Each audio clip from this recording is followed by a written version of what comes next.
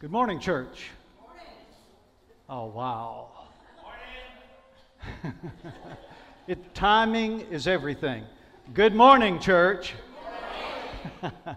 Welcome to Faith Baptist Church on Homecoming Sunday. It is a special day for us because the church is celebrating, I think tomorrow is the actual anniversary, the 57th anniversary of the founding of Faith Baptist Church. Let's put our hands together to praise the Lord for that. That is a significant number, and it is a blessing to have you here on this special day. And I know that we have special guests today, and we are very glad that you joined us on our homecoming day. And we have some who have come home for a homecoming, and it is a blessing to have all of you here. Homecoming. You know, I didn't realize that I was coining that phrase because for several years now we've celebrated Anniversary Sunday. Well, nobody told me that. I thought Anniversary Sunday was homecoming, and I like that terminology, homecoming. See, I grew up in church, and I'm just curious, how many of you grew up in church? Amen. How many of you grew up in Faith Baptist Church? I knew that I'd have at least one. You know, when I see Katie and Jeremy and their mission reports, I'm always thrilled because I can say, that's one of ours, out there on the field serving the Lord. Tyler was here in the first service, and every time I see Tyler on the TV news, whether it's Channel 4, Channel 16, I say, that's one of our guys. He grew up here. Growing up in church is a special privilege. For those of you who raised your hand and said, I grew up in church, praise God for your parents who had you under the sound of the preaching of the Word of God, who raised you to be here and to be who you are today. And I pray that you have made a commitment as parents, maybe even as grandparents, to do the same, to bring your children, your grandchildren up in the nurture and the admonition of the Lord. That's an old-timey phrase that just means you're going to be in church, you're going to pray as a family, you're going to hear the Word of God preached, and you're going to read the Bible at home. That is a precious blessing. And so we talk about homecoming, and I talk about welcome home. But we've been talking about, from the book of Acts, how God worked through the early church, the first church in the book of Acts, and how that church grew. And I've departed from the book of Acts. This morning you heard the passage of Scripture. We are in Ephesians chapter 4, because Ephesians chapter 4 is one of the most powerful passages of Scripture about growing a church and growing in church. You heard the passage read, and I just want to point out some things for you, some very practical applications from the passage of Scripture. First of all, I want you to notice how Christ grows His church. How Christ grows His church. Now, we talk about my church. But the truth is, it's not my church and it's not your church. It's the Lord's church. It is the church for whom He died. He purchased the church with His own blood. That comes at a high price. It's His church, not ours. Now, I understand that we want to take ownership. We want to be a part of this, and that's all good. But we must always realize that it's His church. And Christ is the one that's primarily responsible for growing His church. But notice how He does that. And it says, and He gave the apostles, the prophets, the evangelists, the shepherds, and teachers to equip the saints for the work of the ministry, for building up the body of Christ. Now, notice first of all, how He grows His church is that He gives ministers in the church to help the church grow. What I'm saying to you is, the ministers, the staff, the pastoral staff of the church are a gift to this church from God. Now that puts me in a little bit of an embarrassing situation, Mike. I have to preach to the congregation that I, as a pastor, am a gift to the congregation. And that might be a hard sell. I've been trying to tell Brenda that for years, that I'm a gift to her from God.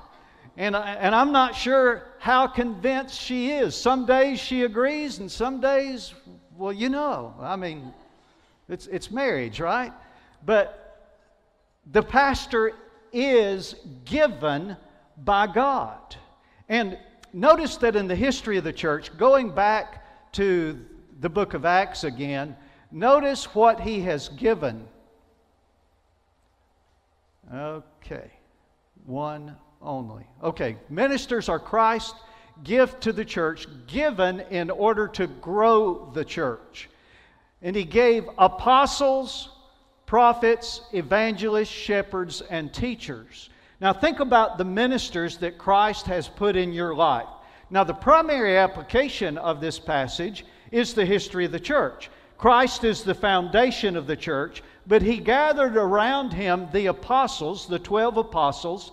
He sent them out, and that is how the church grew, through the apostles that he called.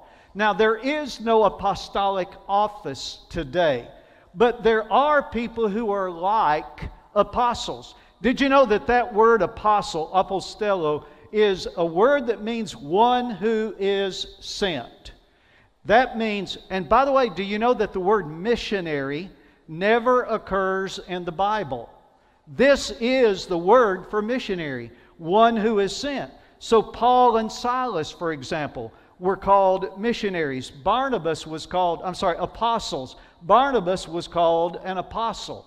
Paul had the apostolic office, but he was also one who was sent. So when we talk about church planters, my friend Chris Buckledge, Jeremy, Katie, these guys that have been sent out by the church to plant new congregations, though they are apostles. But there's also pastors.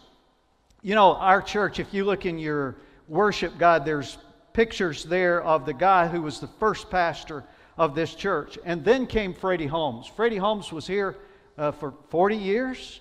I mean, he was like an apostle to this church. I mean, he was foundational. He had a certain authority about him. Some of you go back that far. Cindy Brewer, her name is on the plaque out front as one of the charter members of this church. We had another charter member present in the earlier service. But Freddie was an apostolic kind of guy. But then there are also prophets. Now, prophets in the New Testament, in the Old Testament, those are the people who are inspired of God to give the Word of God and even foretell what God was going to do in the future. Well, we're not foretellers anymore. We are forthtellers. We give forth the Word of God. But you know, a prophet is, when I think of a prophet, I think of a powerful pulpiteer. But it's also, guys, somebody who is bold enough to tell you what you don't want to hear from the Word of God and to broadcast that to you. Listen, we need that kind of preaching. Repentance from sin is not popular, and the preaching of repentance is not popular. But you cannot be saved without it. And we need prophets in our day, not to be inspired of God, but to take the inspired Word of God, to open it, and to boldly proclaim it, even when it's not popular. We need ministers who will be our prophets. It also says that there were evangelists. And that word is not a translated word. That's a transliterated word. What it really means, Joe, it means gospelizers. People who everywhere they go, man, they just gospelize. They share the gospel of Jesus Christ. That's what we've been talking about that the early church did. That you share the gospel of Jesus Christ at home, at work, at play, at school, in the park. Everywhere you go, you're sharing the gospel of Jesus Christ. I've got some pastor friends who are great soul winners. Man, I mean, they are gospelizers. It also talks about shepherds. You know, some pastors are just great shepherds. They may not be great evangelists, they may not be powerful preachers, but they are shepherds. They love the flock, they care for the flock, they minister to the flock. They are shepherds. Then others are teachers. I got to tell you, Bob Weigel was a fantastic teacher. I've got a doctorate in theology, and I learned from Bob Weigel. Some guys are great teachers. Now understand, all of these are characteristics, the things that I've described to you are characteristics that every pastor, every minister should have some of. But nobody is perfect in all of those ways. And so you'll have a pastor who comes along, man, he is a shepherd. You'll have another one come along, and he's good at all of these things, but he is really powerful in the pulpit.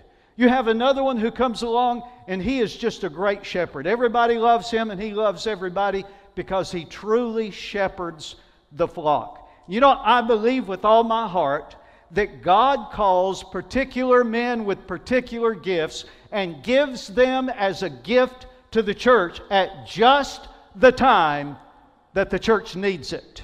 We need not expect every pastor that comes to be gifted fully in all of these areas, but there is a variety of ministries. And what is great is when you have a pastoral staff and you have one who's a shepherd and another who's a prophet, and one fills in where the other is lacking. And that's how the pastoral staff is supposed to work together as a team. But understand, those are gifts from Christ to this church. Now I'm serving at the present time as your senior pastor, and that is a privilege. And I appreciate the support and prayers of this congregation. But we're going to be seeking a pastor in the days to come. And we need to understand, we need to ask God to give us the pastor that He wants us to have. It cannot be a political process. It cannot be a popularity contest. We need to be on our knees praying to God for the minister that God wants us to have, and pray that by the leadership of the Spirit, He will lead the right person to us, and then we will respect and follow that gift from God when He comes. I want you to notice the reason that He gives those ministers. He says it is to equip the saints for the work of the ministry, for building up the body of Christ. Now, what I said to you is this is how Christ builds up His church, by giving the ministers. But what do the ministers do? Do they do all the work? Absolutely not. It is my responsibility as your senior pastor to equip you for the ministry. It is your responsibility then, having been equipped, to do the work of the ministry. And when the members of the church are trained, equipped, and turned loose as volunteers in ministry, and listen, every member of this church ought to be involved in ministry. We baptized Logan sitting on the front row. We baptized Logan and Jamie just a few minutes ago, and Logan and Jamie's in the back. They need to be looking for a place of ministry now. They're members of this church. And every member ought to be a minister doing the work of the ministry. And when that happens, God uses that to build up the body of Christ, to build up His church. That is why He gives the ministers, and that is how Christ, that's His plan. You may not like that plan because it requires a commitment from you. But that is how Christ has chosen to build up His church. We need to understand, a pastor should be judged not by how much he does, not by how hard he works, not by how busy he is, but rather how well he motivates and enables his church members to do the work of the ministry. How many volunteers are involved? How many church members are working? That's the mark of a good pastor, of a good minister. That is the way that Christ builds up His church. I want you to also think about from this passage, it talks about not only how Christ builds His church, but how the church grows in Christ. I grew up in church. Unfortunately, I would have to admit that I did not grow very much in the beginning of my church life. It came later. I tell you, one of the things I was talking about growing and being enabled in ministry, man, when they put me in front of a Sunday school class, Jacob, the kids learned a lot. I learned 10 times as much as they did. You know, being in ministry is one of the ways that you grow. And how do you grow in Christ? Well, he talks about that. The goal of our growing, he uses 2 words, attain and grow up. So what is our goal? What is it we're trying to attain? We are trying to attain to the unity of the faith and the knowledge of the Son of God, to mature manhood. To what extent?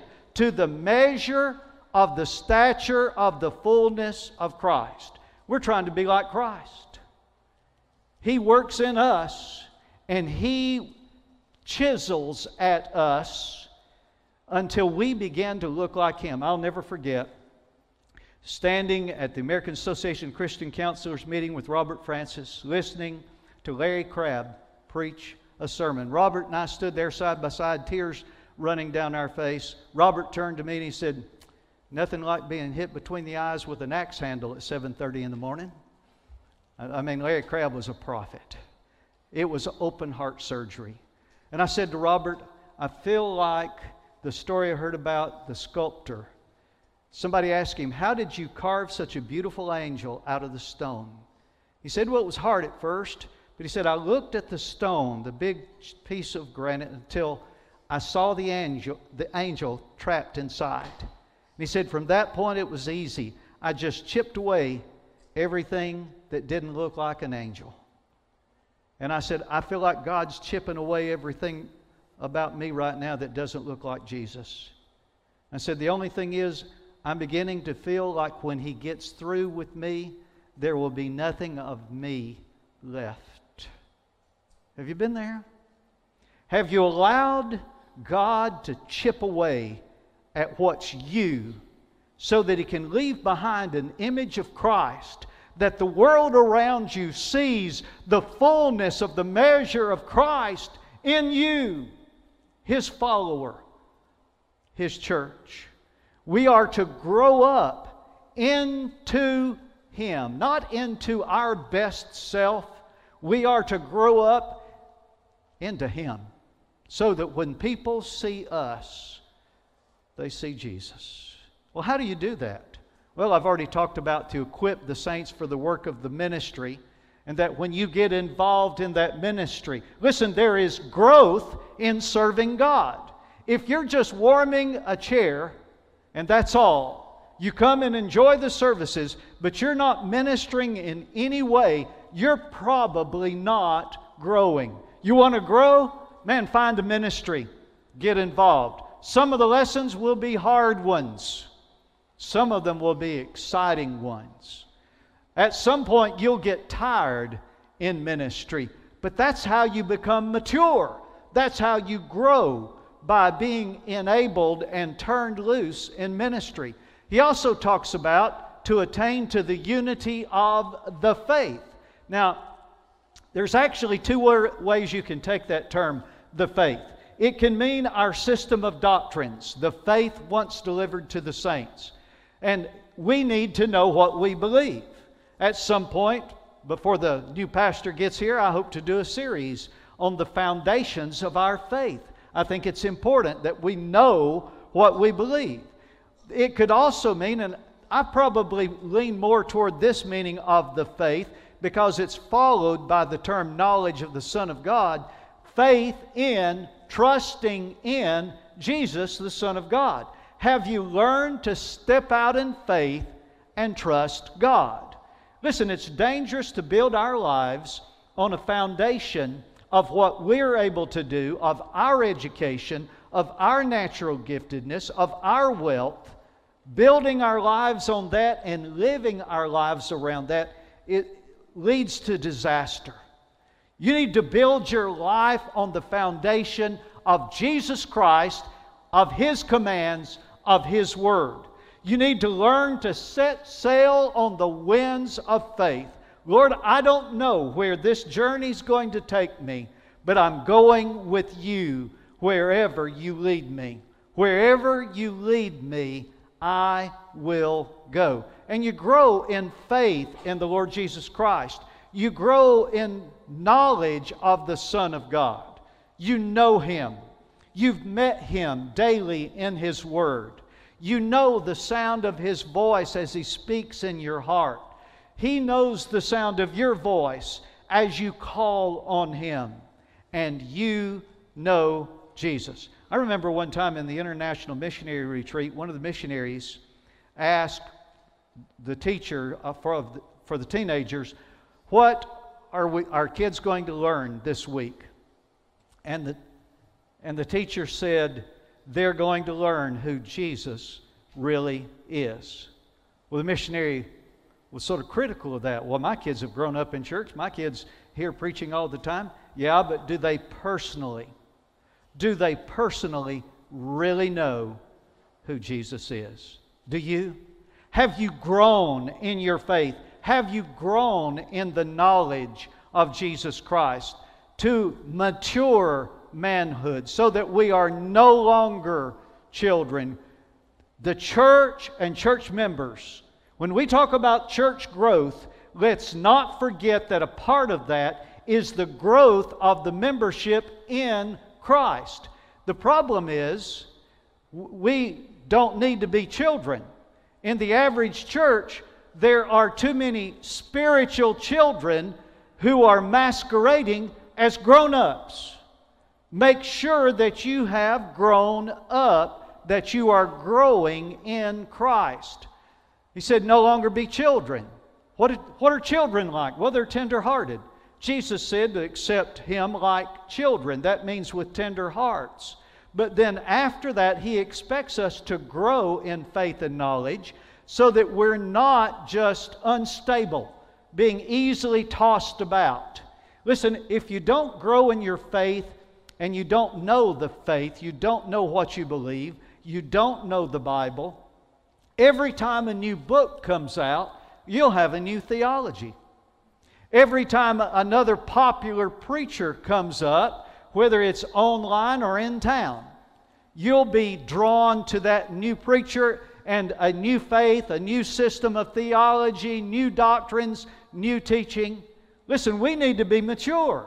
We need to be stable, founded upon the Word of God. Not only that, not just tossed to and fro and carried about by every wind of doctrine, but also carried about, tossed to and fro by human cunning.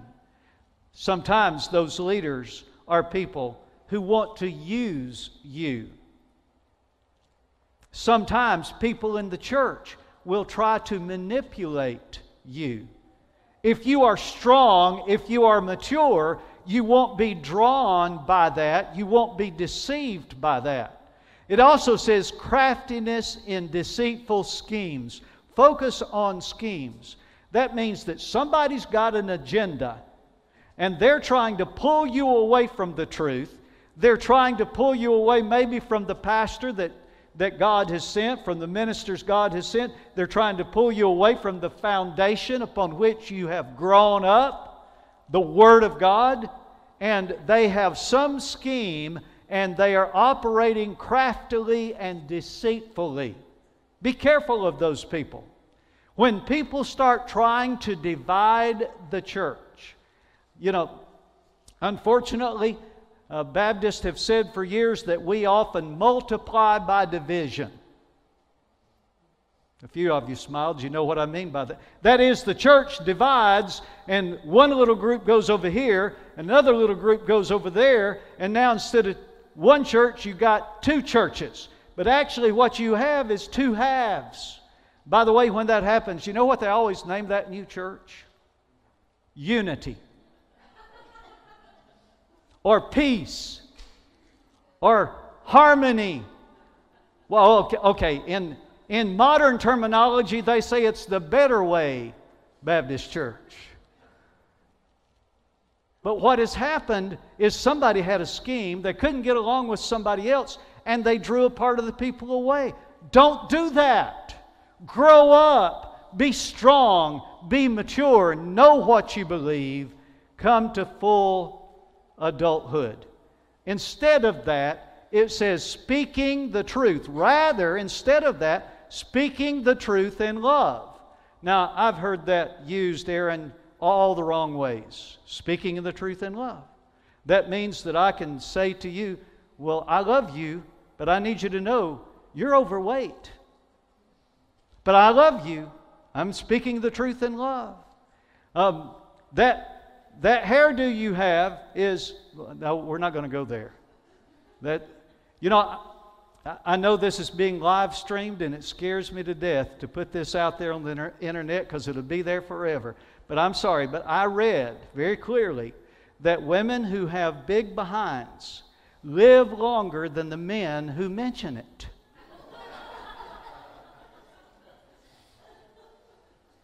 That's not what it means. Quit using it that way. Speaking the truth in love refers to the Word of God, the prophecy, the doctrine, the faith that's in the previous verses. That prophet can speak to you the truth, and you're open to hear what he says even when it hurts, because he loves you and he's speaking the truth in love. That's what it's talking about. Even that you have that opportunity to speak to people about their lifestyle, about their rebellion against God, and let them know, listen, Jesus loves you. You're not pleasing Him by the way you live, but He still loves you, and He wants to draw you to Himself. I hope you've gotten that message in this place. Speaking the truth in love is a matter of maturity. We talked about how Christ grows His church. We've talked about how the church grows in Christ, that we need to be growing. But he also talks about in verse 16 how the church grows itself. Well, you said the Lord grows the church. He does. But remember how He does that. And in verse 16 is one of the most powerful Greek passages in all the New Testament. He says, from whom? The whole body. Now notice the source. What is the source of all church growth? It comes from Christ. But the whole body, joined and held together. Two strong words, that we join together in unity in the church. He goes all the way back to the first of this chapter. He talks about one Lord, one faith, one baptism. Unity. That's what he's talking about. We need to be in unity in our church, joined together and held together. Not pushing apart, not torn apart, but held together. How? By every joint with which it is equipped. Every joint means every member. You may be an arm, a hand, or a foot, an eye, or an ear, but you're a part of the body. And God wants to use you in the way He has gifted you to hold the church together so that we can together reach out to our community and win the lost to Christ. Every member has a part. We are one in that we are held together, but we are many in that every one of us is equipped and each part is expected to work properly for the whole body. Listen, God puts His gifts, His ability, His power, and His wealth in each of you. You have a different gift than I have. But God expects you to use that gift for His honor and His glory. Too often, we use our gifts only in our occupation or in building wealth or building possessions. And I'm not saying that it is wrong to use your gifts in your area of work. I was thinking this morning about the policemen that we have in our congregation. I'm glad they're there. Aren't you? Oh, come on. Aren't you glad that we have the policemen in our congregation that we have and the service that they give?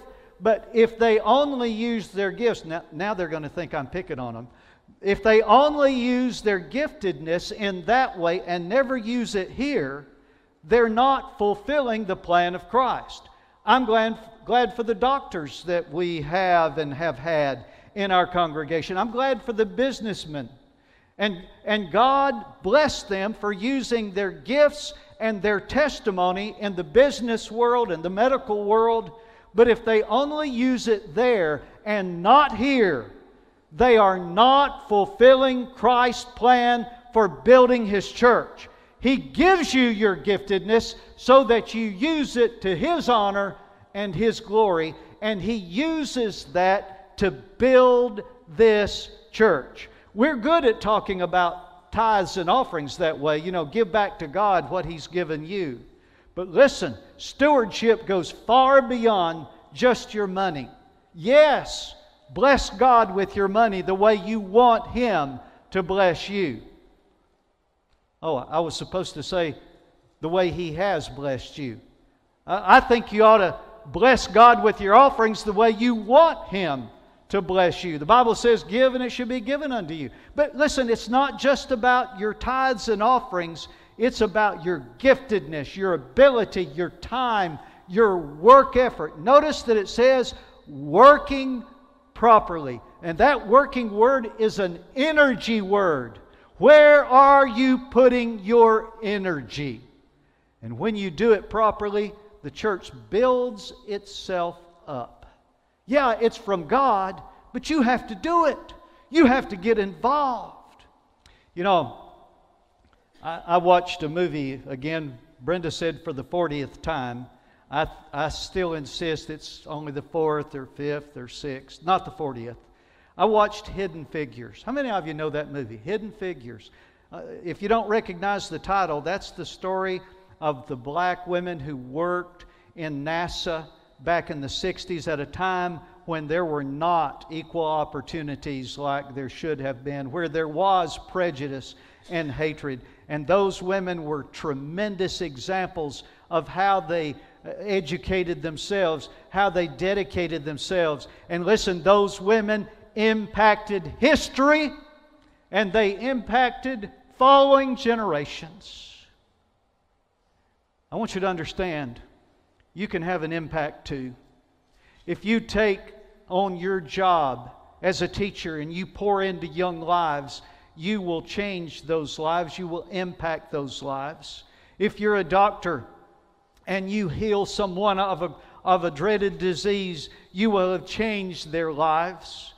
You may be a politician and change the course of history for our city, our state, or our nation. Amen. Praise God. But listen to me. What we do in this place is not just life-changing. It impacts eternity. Don't ever forget that. This is about the souls of men, and we are impacting eternity for Christ's sake. What part will you have in that? I am glad for your occupations. I'm glad for your giftedness. But what is better?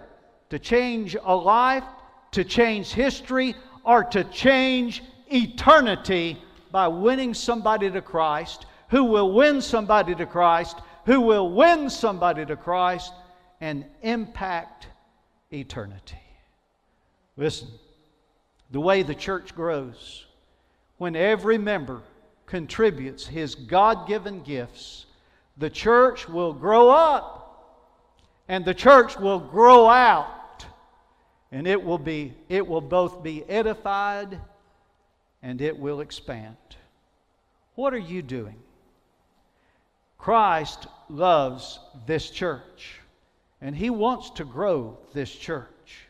He will do so when we begin to grow in Him, and we speak the truth in love, and we use our gifts to edify the body, that is, to build it up, and to expand the body, and that means to reach our community for Jesus.